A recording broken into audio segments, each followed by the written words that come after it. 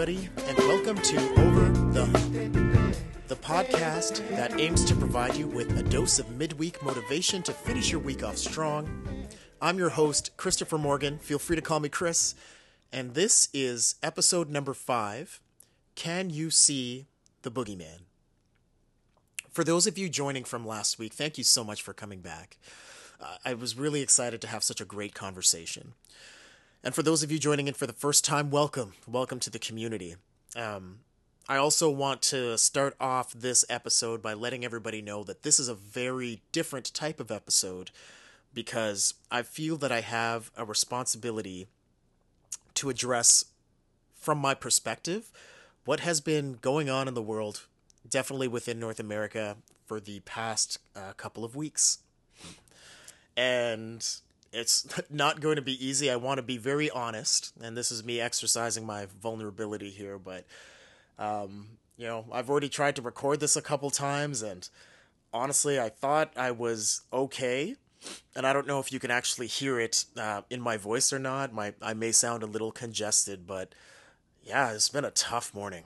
It's been a tough morning, me just thinking about how to craft this message and how to talk about these things, so if I kind of go off track a little bit, or if I break down, I apologize in advance, but I'm going to do my best just to talk about this. So it's been a difficult couple weeks, my God. There were many times where I've woken up in the last couple weeks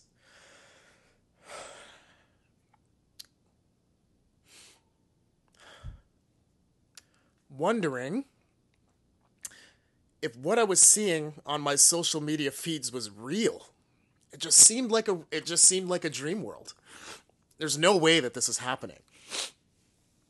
And for those of you that might have not necessarily been dialed in, there have been a series of recorded atrocities this year in 2020 that have taken place in the US, and it's spawned international attention just across the globe, and it sparked a series of protests in the United States. And for my immediate circle, I have opened the door to the people I know to just call me if they needed someone to talk to, or if they generally just needed someone to explain what has come to pass. If they didn't understand why people were so angry, and, most importantly, which I truly appreciate, what they can do to help. And there have been some recurring themes in this conversation, and a lot of people have just been asking me because, for those of you that don't know, this podcast takes place and is hosted in Toronto, Ontario, Canada. And, I think there is this notion for many Canadians, when we're looking at some of the things that happen within the United States, we don't believe that they happen here. And they may take a different form, but in every way, there are some similarities. And the recurring theme that was coming up within my conversations was one of systematic racism. And again, it may play out differently, but I want to explain my experience with systematic racism, and I'm going to be doing it by relating systematic racism to the boogeyman. So if the term boogeyman is new to you, quick description: it's typically a mythical creature created by adults to frighten their children into having good behavior. Okay, so in terms of the physical characteristics of the boogeyman, because it's created by adults to frighten their children into good behavior, there's no specific appearance, right? So it varies from person to person and household to household and culture to culture. It looks very different from where it comes from, or depending on where it comes from. And I use the analogy of the boogeyman to describe systematic racism because the one consistency across all cultures when we're talking about boogeymen is that, the only people that can see them are the people that are being impacted by it, right? So once it's created, once this boogeyman is created, and then your parents tell you, hey, look, if you don't eat your vegetables, the boogeyman's going to come get you at night. And if you didn't eat your vegetables, you see the boogeyman. It's coming for you. And you can run to your parents and say, Dad, Mom, the boogeyman just came for me. And they can't see it because to them it's a fictional character. So, at some point they're just going to tell you, you didn't see anything. Go back to bed. I want to take everybody back to a personal experience of mine when I was younger. So the podcast is hosted in Toronto, Ontario, Canada. That's where I'm from. I'm originally, or I should say that's where I live now, but where I'm from is the nation's capital. I was born in the nation's capital, which is Ottawa, for those of you that don't know. So in Ottawa, we had moved when I was very young. I believe I was about 7. So we moved from more central Ottawa that tended to be a little bit more diverse into more of suburbia, a little bit further south. And I went to a different elementary school. Both of these schools were Catholic. The difference with this new Catholic school for me was that I was the only black person in that school. But even more importantly, I think I was the only, actually not think, I was the only person of color at that school for the majority of my tenure there as a young man. And I remember one of my first, I would say, character forming memories, or maybe I guess the better word is one of my recollections of my earliest programming within systematic racism was an exercise that our teacher had asked us to do. A very simple exercise. It was a Catholic school. So the exercise was to draw a picture of Jesus with your family. Now, I was super excited about this because for me, always being fairly artistically inclined as a child, I loved music. I still love music and am active in it. I love to write and I love to draw. I loved all of those things. So this exercise for me was like candy, and I was gonna go at it hard. And I knew she was going to look around and we at some point were going to share with the rest of the class. So I wanted to make sure that my work was good. So the teacher throughout the exercise was going around to check everybody's progress. And I could hear her and I could see her looking at everybody and saying, hey, Sarah, what a fantastic picture. You know what? Keep on going. It looks great. Billy, honestly, Billy, this is really, really good. You're really good at this. Talking to child after child, congratulating and recognizing and encouraging as a good teacher does and as a good teacher should do. And then when she came to me, in all of my excitement, she came up to me and looked down at my picture. And then I remember her laughing, and I'll never forget it. She said, oh, Chris, that's not Jesus. And then she kept on walking, congratulating the other children on their drawing. Now, you can imagine, I'm just thinking, what do you mean that's not Jesus? I'm doing the same exercise as everybody else. Like I thought I was good at drawing. So I kind of leaned back in my desk and I looked around and I noticed, the Jesus in everybody else's picture was very different from mine because the Jesus in everybody else's picture was a white Jesus. And I had drawn with my black family a black Jesus because that was my existence and that was my truth. And that's what I understood. And I tell people that story because it's a great example of systematic racism. And again, the scary thing and why I say that systematic racism is a problem is because it's hard to see. It's entrenched in something. It's entrenched in a type of program. And I wouldn't tell you for a second that I thought that teacher was bad. I actually think she was quite good. But she didn't understand the impact of her actions. And what the impact of her actions led to was me discarding my original picture and starting over so that I could have a white Jesus with my black family. It was the beginning of me truly understanding that I was different. I was not the same as everybody else around me, even though I really wanted to be. But, I remember that things were very tough and people were very quick to let me know that I was very different and to let me know my place. And I remember that there was times, even at that time, where it got so bad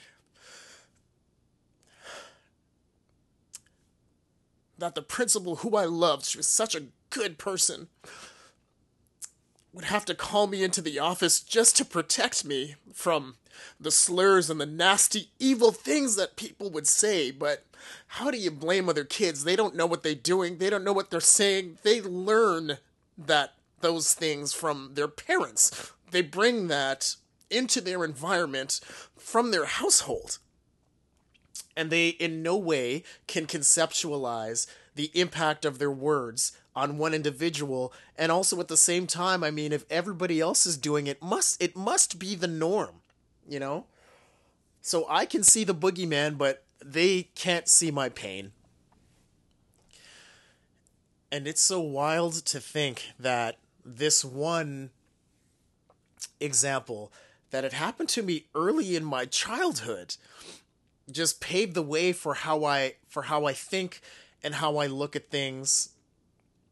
And next week we're going to be talking about imposter syndrome. I have a great discussion with someone that I'll introduce to you at that time.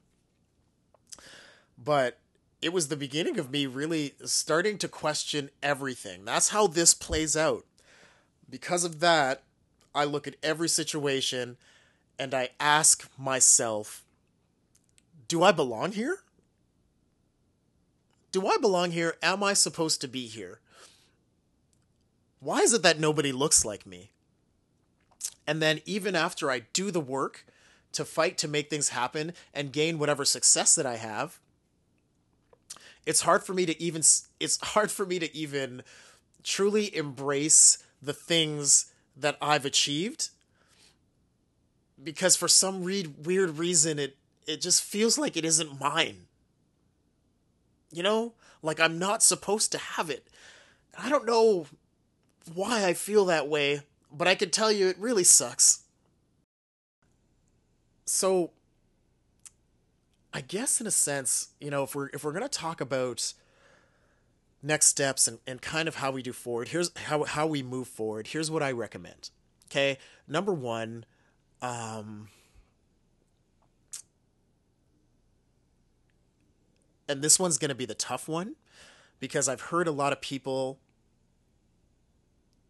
say, and this is touchy, and it might be an unpopular opinion, but you know what, I'm going to go for it because I actually think it's important.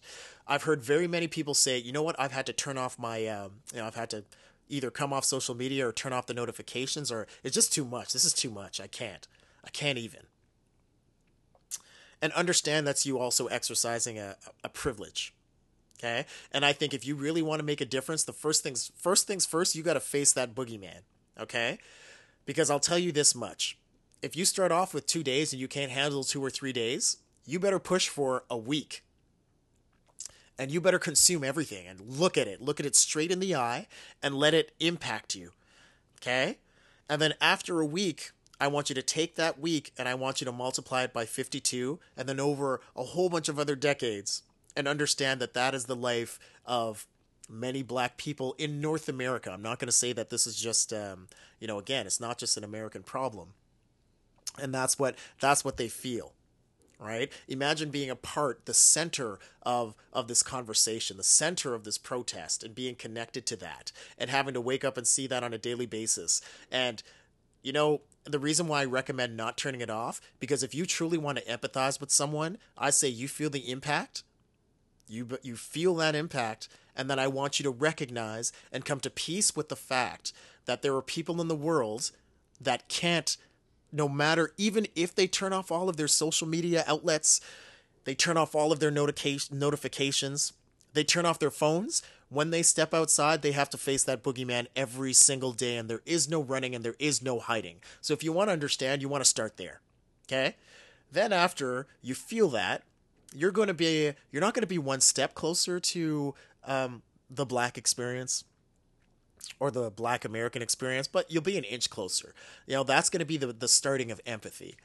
The next thing that I'm going to say is that I want you to educate yourself, and I think that comes in two forms. There are many books and articles in and around this subject, that talk about policing, especially within the United States. That talk about systematic racism and how these things play out for a person of color or a black person within school, within work, and within their lives.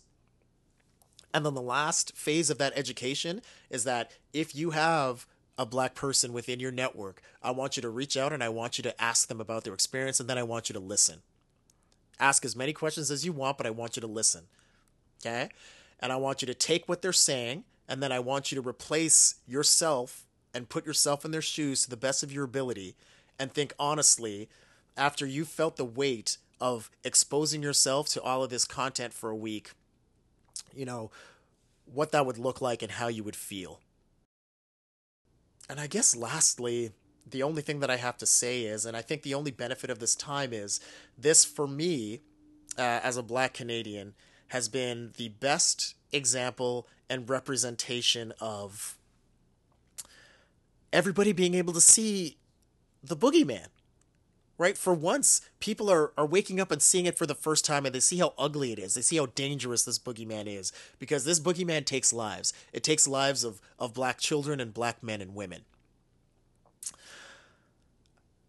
And now that we can all see the boogeyman, my question is, what are you going to do about it?